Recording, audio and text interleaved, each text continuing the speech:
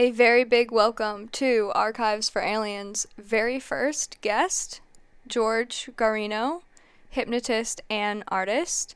In this episode, you'll get to hear about how George became a hypnotist, as well as this very unique process that he's creating called Pictrance, where he's using images as an anchor point for transformation and self-discovery.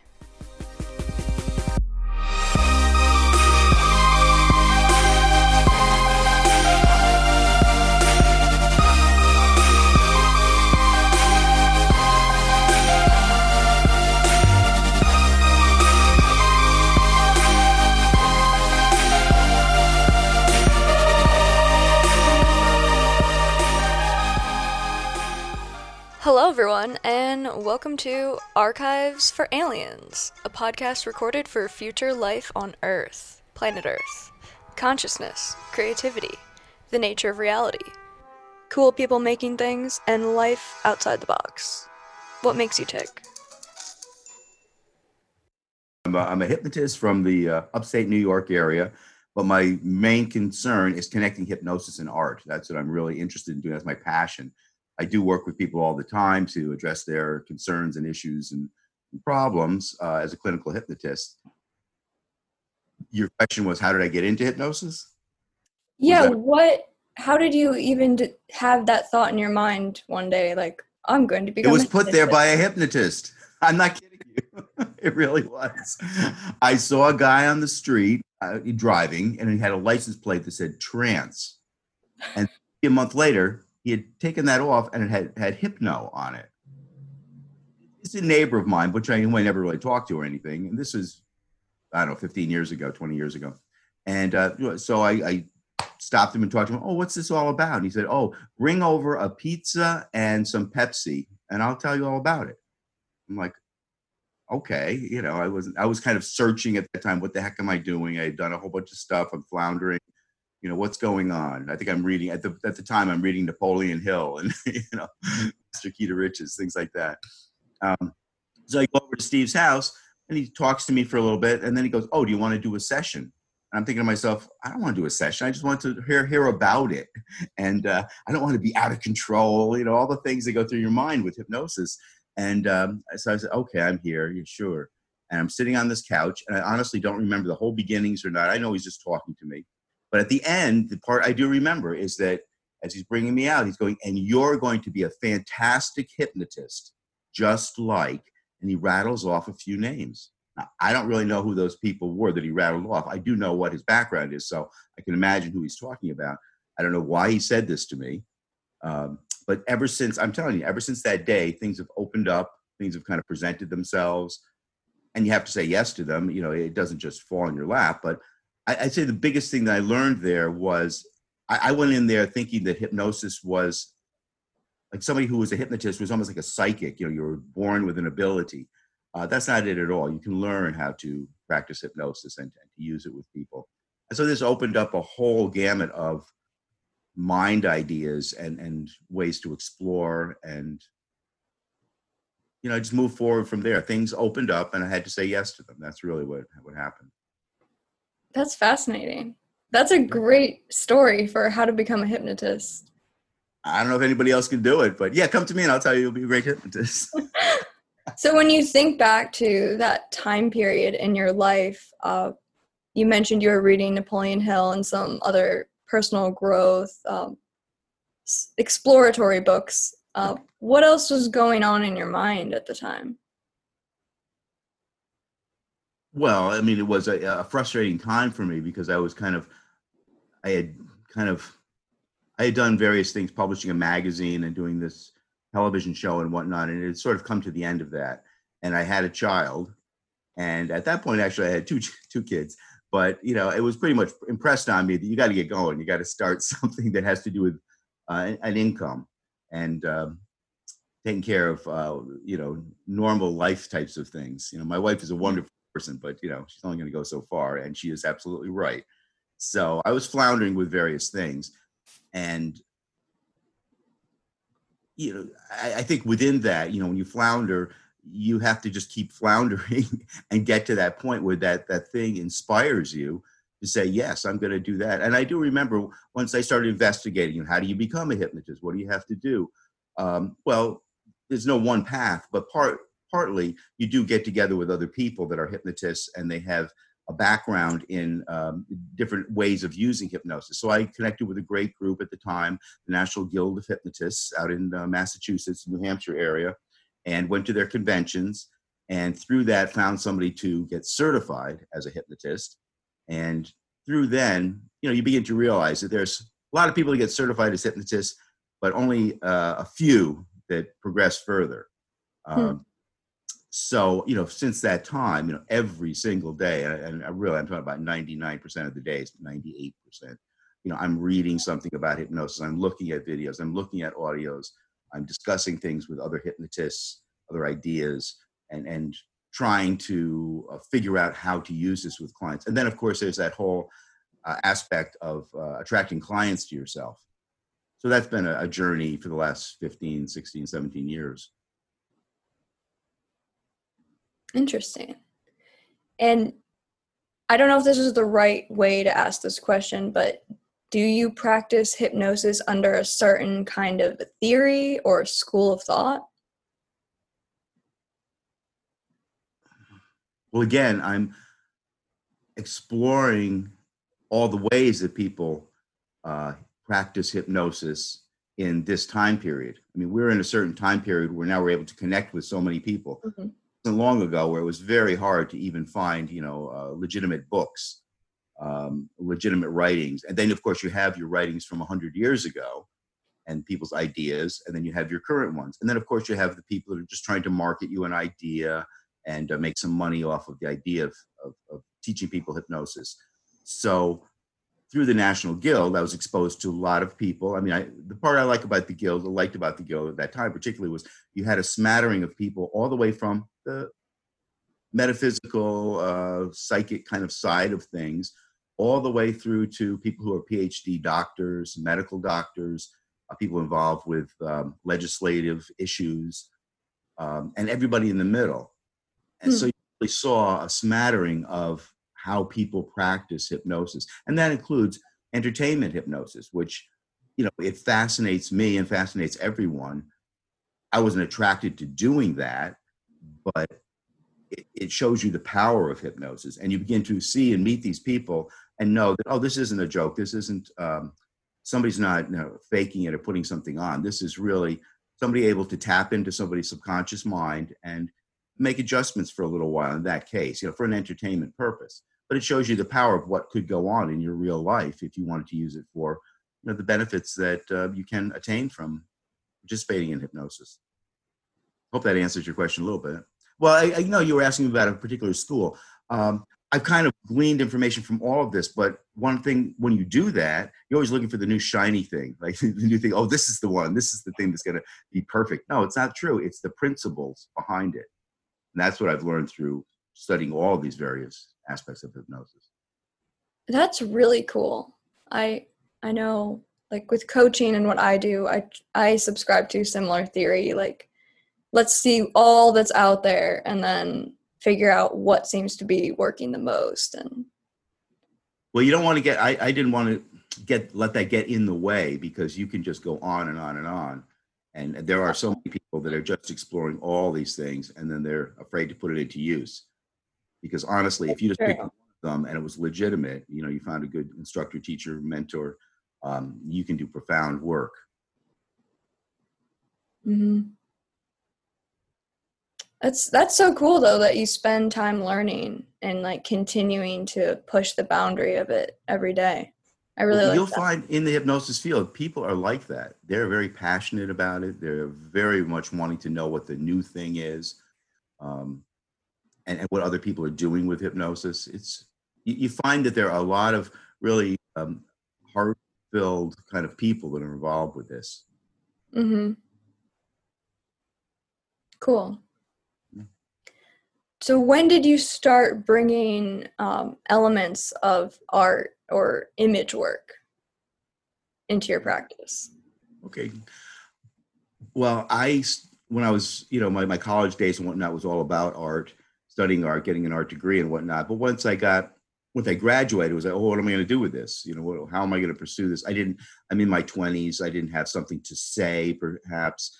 And it kind of, the attitude and the, I always thought of myself as an artist, but what do you actually do with it it was still out there to be discovered. And I got involved with music things and presenting music, alternative music things in my local area and even in New York and various things. So it kind of drifted into more of a art in music kind of an atmosphere.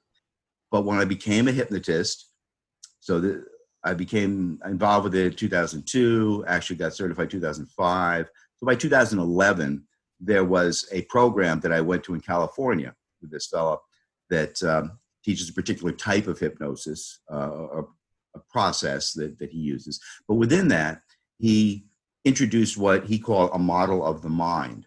And this model of the mind has to do with the conscious, unconscious, and subconscious. And he took a rectangle and he would divide 3 areas. And when I saw that up on the board, he's writing this up on a whiteboard. And in the center, he was involved with age regression, bringing people back in ages. And so he's got like the trunks of a tree, and every trunk of the tree ring, there's ages within that. And as I saw this whole diagram, I'm going, that's something I could work with. I mean, there's something that it's what I'm interested in, and it means something to me. And yet there's so many possibilities. So from 2011 to 2013 or 14, I made images that were really stuck with that 3 areas of space in different media. I started off with painting and drawing and collage types of things, pastels, and kind of gradually moved into other ways of doing it. But it was really through that model of the mind that's my framework. And I found that was so interesting to have a framework to stay within. Because when you go into school, sometimes they'll say, oh, you can do anything. Well, anything is a little too broad. It's good to have a framework because there's there's a lifetime that can be done just in those 3 parts of a rectangle. Yeah, like creative constraints. Is helpful, I think. Yeah, giving yourself. You can break out at any time you want. I mean, I have since then. I've focused more on the subconscious mind, the centerpiece. But it was important to do all 3 for a period of time. That is so interesting. And do you talk to people about that in the way that you title your work or describe it? Or is it just something that you personally know? Oh, no, I will continually bring this up again. Not sure how much it resonates with other people, but it's to me. Interesting. I didn't know that. Really? We hadn't talked about that before? No, I've seen a lot of your art, and I knew this was vaguely a thing, but I didn't know anything about a specific diagram or something. Okay. Well, good. We're learning something here. Yeah, that is really cool. Have you ever used like other people's models of the mind, or is it just that one diagram that's inspired you? I've pretty much stuck with that. I mean, other people might talk about it only as the conscious, unconscious. Mm-hmm. I think it's, there's reasons for both. It's at this point, as far as the art, I've given myself permission to break out of the 3 spaces. And I do make pieces that aren't in that formula all the time, but they do have a reference point back to that. And I do think of them as the subconscious mind you think of it this way, as a being, a person, an entity. Yeah. I really do think of my pieces as that. Can you give an example of like what a reference point would be? And I can also bring up an image. I'll add in an image here. What do you mean by a reference point? So you said that some of your images have a reference point back to the original diagram, but they don't necessarily represent it. Well, some of the first 3 years, I really broke up the rectangle in those 3 areas. Now I'll just use the whole space, and I can use it vertically or horizontally. I guess I say I've given myself permission to go and do these things. But that doesn't mean you couldn't put some next to each other and say, oh, that is the subconscious. It's not so specific. Okay. It Are is they shapes or forms? That's kind of what I'm trying to understand. shapes or forms. In the image? I do tend to use a lot of spheres, a lot of circles. I tend to have, because really what I'm trying to do is make a focal point, a focus point for somebody to absorb their attention. So, I mean, that has become because of the additional process that I've developed, is the reason for these pictures, that they become a focus point and that they don't have a particular meaning to somebody before they've seen them. Now, it's very hard to do that legitimately because colors, shapes, textures, darkness, lightness, all of these things have a reference to people. You know, they can't help but try to build meaning out of it. Do, and particularly sometimes try to make it as open-ended as possible. Because with the process that I'm interested in, I want that person to be able to accept this as something they're seeing maybe for the first time, so that it's not, they don't have preconceived notions about it. It's very hard. I don't think it can never be pure. Yeah. So kind of like a blank Rectangle slate. says something. A blank slate for somebody's consciousness, like a mirror. Well, it's that I'm making this piece. I'm trying to have non-references from their past, though in my more current work, I'm accepting that. And I almost think that's beneficial. This was sort of from before, that it shouldn't have a reference point. What I'm doing with the hypnosis part is building in an experience into this piece for the person. I mean, that is the important part. If they were to see, and it can work, if they were to see a famous painting, Mona Lisa, and we did this process with it, it could be very valuable and very important. But the Mona Lisa is something you see a lot of different places. It has a lot of meanings. It has a lot of context already in it for somebody. Now, maybe it doesn't for that person, and it might be the perfect image for them to use this process with. And this is all exploratory. It's not dry. It can be used in lots of different ways. But my approach is to try to make something that doesn't have that initial reference point in it. But I'm willing to change. I'm willing to do it that way too. Well, that makes sense. It kind of reminds me of how, like, when you don't have any reference points, you have a lot of space. You give the person a lot of space to change and to see things in new ways, and like create a new story or a new reality or paradigm. Yeah, to begin again. You know, this is part of the permission I'm giving the person, is to begin from this point forward. And anytime you see this piece, it brings you from this point forward. The one thing I think that I have discovered, though, is when you have something that's completely abstracted, it's hard for our memory to remember it all. Whereas if you a cloud, a house, a tree, it's easier to frame that because we have a frame of reference. We know what a landscape looks like. But when it's colors and it's just all over the place, you know, we see a Jackson Pollock, we know what that is like, but you know exactly, you know, what autumn mist looks like, you know, that corner over here, it's kind of tough. That's really interesting that you say that. I know. That's sort of what I've sort of discovered through this. Yeah, I never thought about it in such a good way, but that's been something I've been working on with my art as well. Getting less abstract so that it's easier to see is the way I put it. That's interesting. Because I guess when there's too much chaos in the abstract, then, or just too much unfamiliarity, it can be hard to see anything. Yeah. And remember it. So, and for you, for your process, for what you're doing with a lot of these images, it's important to remember the image, would you say? To an extent. I mean, part of the instruction is that your subconscious mind will remember the image. It's not a conscious process that you could redraw the image. Mm-hmm. So I'm relying on the subconscious mind to do its part and to take on the instruction that, they're going to remember or be able to know that this image is associated with what we're trying to do with the process. Do you think that an image alone can hypnotize somebody?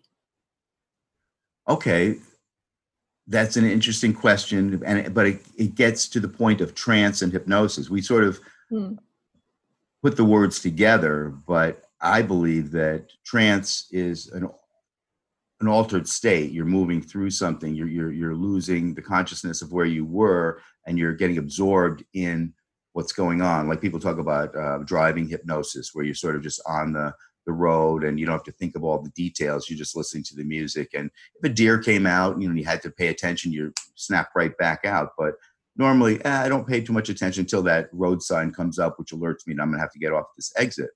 Whereas hypnosis really uses trance and other methods, doesn't have to be trance, to give suggestions. So there is a piece of using it, doing something with it, moving somebody through the trance to where you're directing them.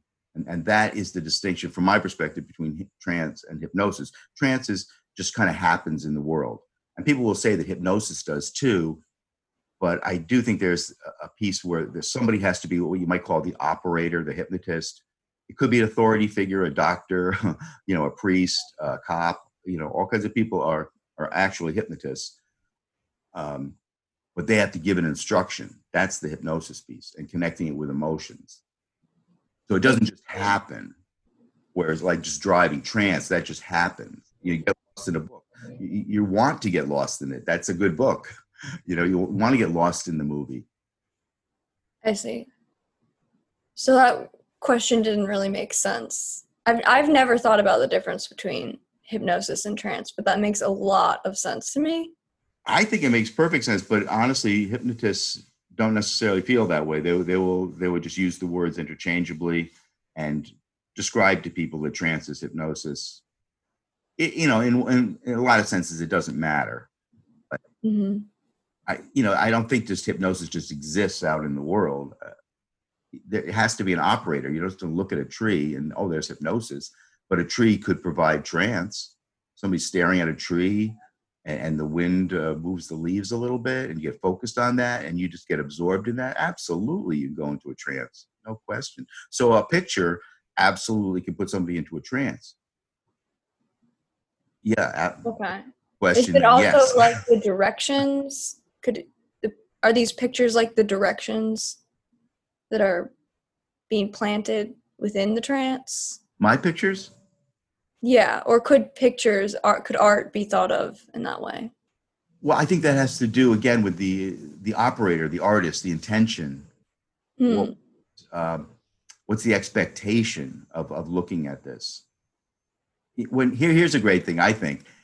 When you see a piece in a museum, now maybe you don't understand it, or maybe you don't even like it, but there is that almighty they that selected it and put it in the museum.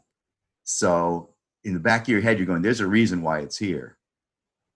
Interesting. And you may not understand that, but somebody thinks it's important to be there. So that starts the motors running, that creates an expectation that I should look at it again. I don't get it. Oh, maybe that's interesting because I don't get it. You ever go into one of those galleries where you'll see a mop or something in the corner and you don't know if it's a part of it's art or if it's just somebody left something there? Yeah. Contemporary art. I have a difficult time with a lot of contemporary art. But again, what's it trying to do? It's trying to make you think, right? It makes me think. It definitely makes me think. A lot of times it leaves me confused, but maybe I'm not getting it. But that's okay. Yeah, I agree. I don't get it all. Yeah. But some people, the almighty they, are not always right. They don't always select the person or the art piece that represents that whatever they're trying to represent at that moment. Yeah. Or thoroughly. Because they're basing within their limits. They only have certain things to choose from. Mm-hmm. people are available for them to show or that they want to show, and they want to champion certain people. There's all kinds of motives and reasons. Yeah. What's the intention with your art? To create a focal point, a focus point for people to have an experience that will, through the experience, will allow them to continue in this experience every time they re-experience the piece of art. And through my instructions, when you see the piece, remember the piece, or just know that it exists. You just have to know that it exists. You don't have to memorize every corner of it. So is this, I don't know if this is true or not, but would you say that lately, the last couple of years, every time you're creating a piece of art, you're thinking about how it matches up with the picturance process that you've created? I'm accepting that it does. Are they intertwined in the process Yes. of making it? Yeah. Okay. Yeah, I don't see them as, I want to make a masterpiece, of course, but I'm doing, now I've moved into doing things digitally. So you can do a lot of manipulation, a lot of changes, and have a lot of pieces. It's not like making a painting where, you got to have that piece. You got to make those changes. You got to let things dry. You got to paint over it again. You got to look at it. It's a different type of process. Mm-hmm. I can make a lot of things and then edit. Oh, this one wasn't successful, but this one, I'm getting something deeper from it. My wife will always remind me of how I very rarely ever have figures, people in my pieces. And I don't know what that's all about, but it's an interesting thing. I think when you have people in it, I guess the problem for me is you become somewhat of a director. You're either a selector, out there documenting things. People don't know you're taking their picture, or you're telling them what to do. Stand here, stand there, look this way. And that gets into a whole other sphere of manipulating people. And I don't know if I'm up for that. I don't know if that's really my thing. I don't know if that's bad or good, but. Yeah, I can imagine knowing that much about how the mind works. You almost do have like a responsibility, I guess, right? Not to manipulate. Sure. I guess that's obvious. Well, we're all manipulating to one extent or another. So there's nothing wrong with any of these things. It's a matter of just doing it for good purposes. That's all. Yeah. So can you explain a little bit more about the picturance process? Okay. Well, the picturance process is suggesting to someone that they look at a picture. And it could be like one of yours it would be a wonderful thing to look at. Even this picture behind me, though there's figures in it, no problem with that. You could just suggest to the person that they're going to look at the picture, and one point in the picture will become what they want to focus their attention on. It's not bad or good. It's not right or wrong. It's just what today you're going to focus your attention on. And through a guided method, I'm going to suggest to the person that at a certain point, you're just going to close your eyes down and you're going to go through the picture to the other side. And then we're going to do some work back there. I call it some work. And that part could be all kinds of different things. Lots of different things could go on back there. And then at a certain point, I'm going to ask them to come imagine that they're coming through the picture, through that point they once were. And then I'm going to have them look at the picture various times. And then the suggestion at that point is anytime you see the picture, remember the picture, or just know that it exists in the world, you're going to continue on your journey and doing what it is that you were hoping to do. So in a nutshell, that's the outline of picturance. So it sounds like you're using a picture as like a scaffolding. Scaffolding. Okay. I'm not sure how you were using the word scaffolding, how that. It's just that's the way I think about it. I've never been hypnotized. I don't know that much about hypnosis, but it seems like by scaffolding, I mean like the structure for where the thoughts could link onto and create a change. Okay. Whereas, Yeah, like when I normally think about hypnosis, there's no real location where the change is occurring in the mind. I mean, there is, but it's kind of general. Okay, well, I mean, the change is going to happen. Your subconscious mind is going to absorb this change, and it's going to balance it off of the belief that it has from the past, because we're all made up of these beliefs. They're not truths, they're beliefs. And if they're getting a better result from what they're learning now, if the person's being served by what's going on now, they're going to move in that direction and let the old belief fall away, because it's not as if it was a bad belief or it was an inappropriate belief. It was probably formed at a time when it helped them. I mean, it had to have been, or else they wouldn't have held on to it. But, we grow up and we think differently and we approach life differently. So it's important to be able to let old beliefs fall away and, use new beliefs that help us in our lives. It's all about serving you, letting you take on your role in today's world rather than staying in the past. Mm-hmm. So do you think that the picture is helpful for people to attach those new beliefs like onto something? Yes. Yeah.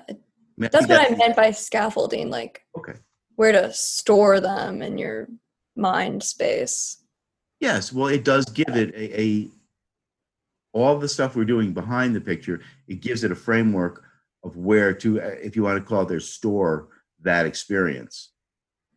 That's really interesting. It just definitely works. It happens in nature. If you think of a photograph or something, let's just say a family gathering or a picture you've taken on vacation, and you select that picture, it just reminds you of something, that perfect sunset or sunrise, and you have that on your desk or someplace. Every time you go by that, you get a feeling. You get a feeling of, I liked that. I want to go back to that. Maybe the pictures of your kids are saying, oh, that's why I've come to the office. That's why I have to keep going.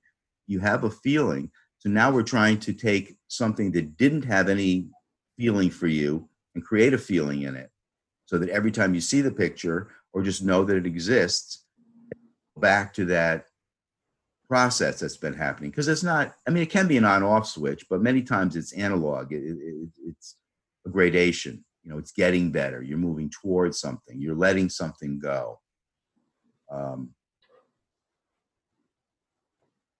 We're all moving towards pleasure and away from pain. But it's a process. It can be an on-off switch. Don't get me wrong.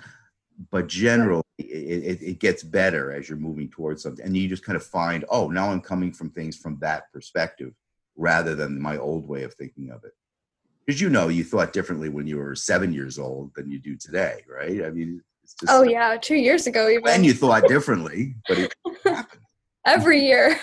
Every year. I feel like I was 7 years old 2 years ago. Oh, okay. Well, I still feel like I'm 29, so, Yeah. Oh, I just mean it like when I look back at like different, things that I've done or the way that I wrote an article or made a painting, it seems so far away. Like I would not do that right now. So this is sort of a way of harnessing that. See, you've already just proven that it happens in nature. We're all just doing this. Now, if you take that and you harness it in a small period of time and use it for what you want to have happen. Yeah, I really like it. I wonder if there are certain artists who are making work right now that are actually making art. This is just really out there somehow for this process. And they don't even know it. Oh, absolutely. Sure. Yeah. I think that's one of the pieces about Pictrance is that's what I call the process, Pictrance, picture trance, connecting a picture and trance together to do this process. But there are people out there making pieces that absolutely, no question about it, would be beautiful pieces to use within the process. And I don't know if they're thinking of it that way, but maybe they are, and maybe they just need it to be suggested to them that it could be used this way, either for their own benefit, because that's a big possibility too, because they're looking at their own pictures and they're already absorbed in them, they've created them, or when it's done, or even in the process, it could be used for the person that's collecting their picture, for instance. Yeah. Or somebody seeing it at a gallery. There's a lot that's going on. It's actually happening anyway. We're just trying to harness it and say, do it on purpose. Yeah. Are there any other techniques or methods that you know of that utilize working with an image in hypnosis?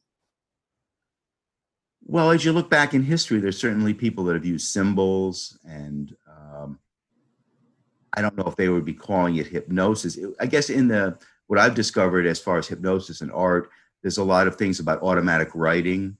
So people do, like in the Surrealist period, Robert Desnos was a great example of somebody who he was somnambulistic. They could just, they were fooling around with hypnosis. They just put him into a hypnosis state, and he would just be able to come up with all kinds of things that he was writing that didn't make any logical sense that he would have said these things.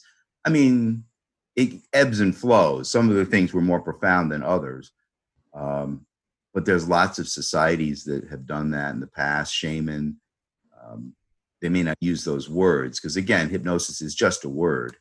The process is about focused attention to have a meaningful experience and to be guided there by a hypnotist, an operator, whatever you want to call this person.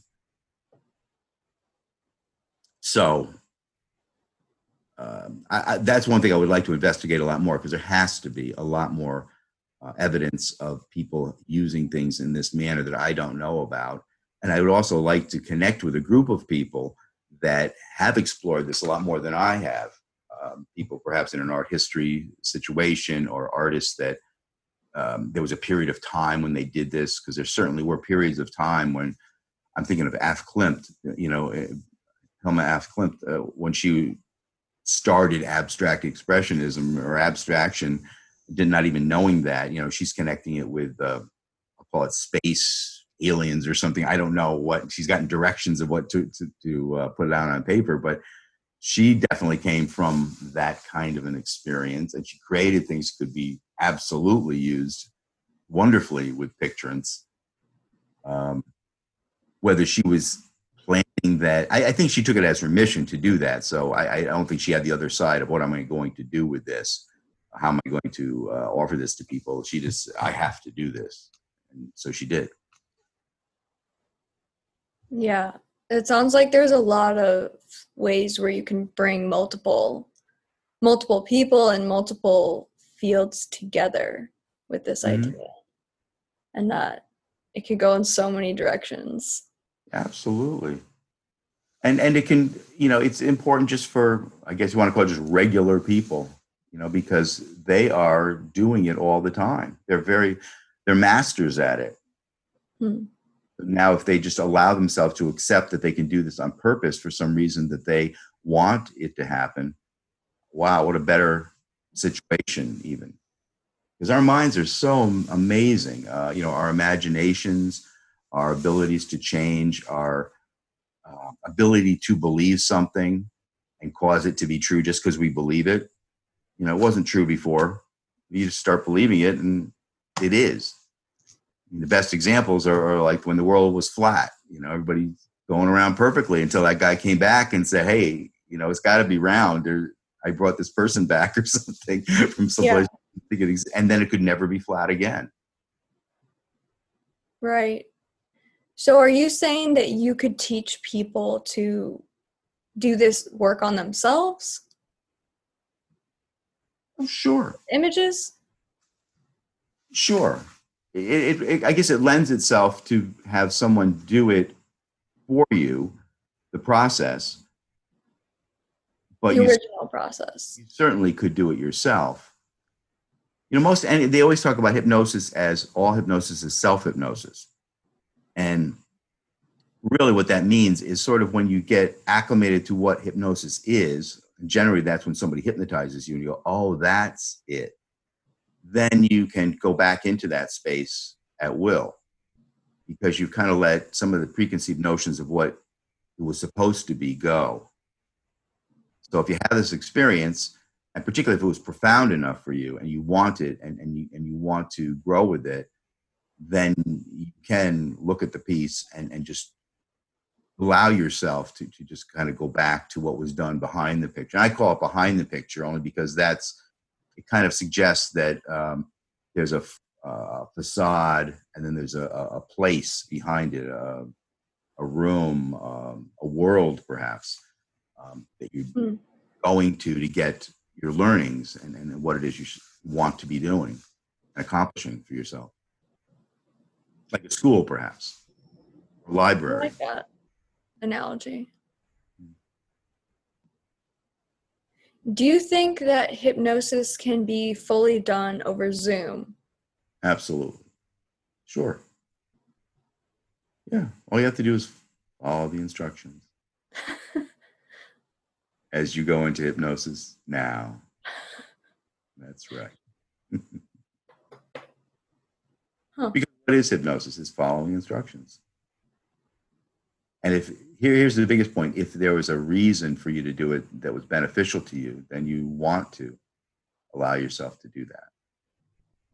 And if you're comfortable in the space that you're in and it's just okay for you, you can allow that to happen.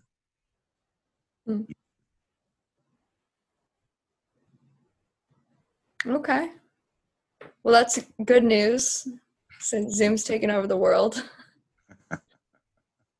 2020, year of Zoom. Year of Zoom, yes. Well, is there anything else that I didn't cover that you'd like to share with the world or whoever will be watching this? We don't know yet. Yeah, right.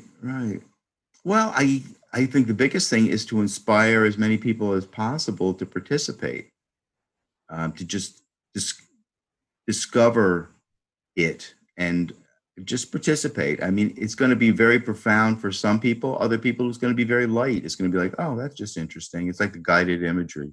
Somebody else is like, oh my goodness, that changed my life. From this moment forward, I can't stop going towards my outcome, my goal. How do we participate? I guess just raising your hand and say, yes, let's do it. and following the instructions, just going with the instructions. Like where are the instructions? Well, they're coming from the hypnotist, from myself, or. Okay, so you're encouraging people to see a hypnotist. We were talking in the sense of art and picturance. Yeah. So I guess I'm encouraging people to be open to the possibilities of what can happen. I guess there is that whole outline of framework that has to sort of be more brought into the world so that people just know what I'm talking about. Yeah. But once you do that, you realize it's not so crazy and it's not so like anything you haven't done before, just doing it for this particular purpose.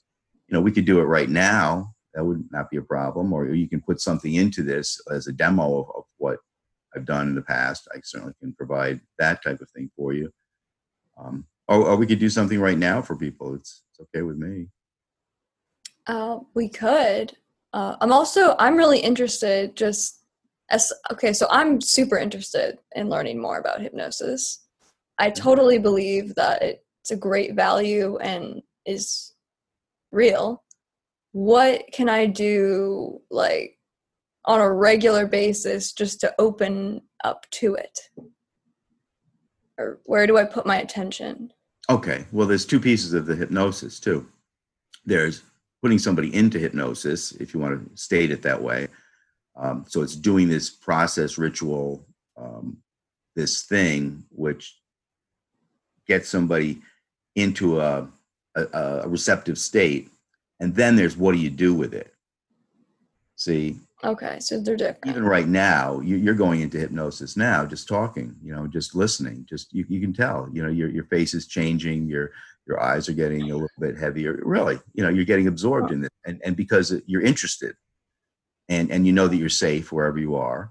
So you're just allowing it to happen. Now, again, what are you doing with it? What would you allow yourself to do with it? So even right now, even if you just follow my instructions, even if you just like close your eyes down and just just be there for a moment and listen to the sound of my voice and just allow yourself to imagine that you're going to a wonderful place, a wonderful room of learning, whatever it is that you need right now today. And you may even imagine sitting at a table and finding a book there and noticing that you can open the book and you're going to come upon a page that probably has text on it, maybe an illustration. Perhaps just notice what it is. Maybe there's even a little writing on the outside of the text, just drawing your attention to certain sentences, certain words. And whatever it is that you're doing now, just realize it's exactly what's supposed to have been happening right now. And if you wanted to do something on your own, you could always imagine that you can close your eyes, come right back to this place, this table, that book, or one of the other books in the library there. It just calls your attention because they're all there for you, Jasmine. You're doing beautifully, just allowing yourself to listen to the sound of my voice and go inside for a while. And as you know that room will always be there for you, in that room behind your eyes, you know that you don't have to do it all now. You can just let your unconscious mind get what it needs at this moment and know that perhaps when you go to sleep and deep delta sleep later, you can drift and dream and put everything in place so that when you wake at an appropriate time, you can move forward in your life using everything that you've begun to discover about yourself in these few moments that we've been together. So in a moment, I'm going to count to 3. And when I get to 3, I want you to open your eyes, come back to the room feeling fantastic. 1, 2, 3. Come on back. Hi, how you doing? Where'd you go? I went to the bookstore. You went to the bookstore. See, you went to your own place. That's good. Yeah, I went to a very specific bookstore and sat in a very specific seat. Interesting. I found a yellow truck inside of that book. I don't know what that means, but it was a very distinct truck. Interesting. Yeah. Huh. Okay. Cool. Is there any way? Happen very. Oh, I'm sorry. I was just going to say it all happened very fast. It doesn't have to be like an hour-long session or something. Things can happen very quickly. Interesting. Is that common to like find an image like that? It's not anything I remember. The common part is that if you allow yourself to participate, you will discover something. Okay. A yellow truck? I don't know. But see, the thing I think is so beautiful is I'm picturing it in a certain way. I've got like this dusty library, Harry Potter kind of a thing, with the wood and everything. And you went to your own place. You went to your bookstore. You went to this certain seat. Something told you that this was your opportunity to discover this. Now, what's going to happen? Probably in a week, you'll look back and realize what it was all about. Okay, that's really cool. But I think the bigger part is that you were asking me, how can you do it yourself? Well, it's really as simple as that, is to trust yourself, that you have the power to turn that on at any time. It's about intention.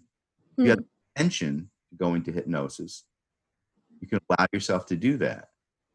It's not, and it's different each time. Sometimes you are just there and you just find yourself coming back. Sometimes it's very light and you're very much paying attention to what's going on around you. Because you're always protecting yourself. There's a piece of you that's always protecting you. Yeah. That's a good way to put it. Like those barriers and the masks that we all wear and put up. Oh, sure. Well, we always want to protect ourselves. So there's always going to be, there's a term for it, but that outside observer, kind of making sure that you're safe. And once you know that that's true, then you can allow yourself to go even deeper, because that outside observer will always bring you back if there's something that's said to you that's inappropriate. That's the kind of thing we want to protect ourselves from, anything like that. Mm-hmm. You know, but nobody can make you do anything that's against your moral character. Now, what's everybody's moral character? And can that be manipulated? Yes, it can. So you have a nefarious person that's wanting to tear apart things that are positive in your moral character for some other reason. That can begin to happen. But as I'm saying, most hypnotists that I know of, really the vast majority of them, are here for positive purposes and not to hurt anybody. And you also find out that those people that think they're going to manipulate people and make them do things, they get into all kinds of troubles.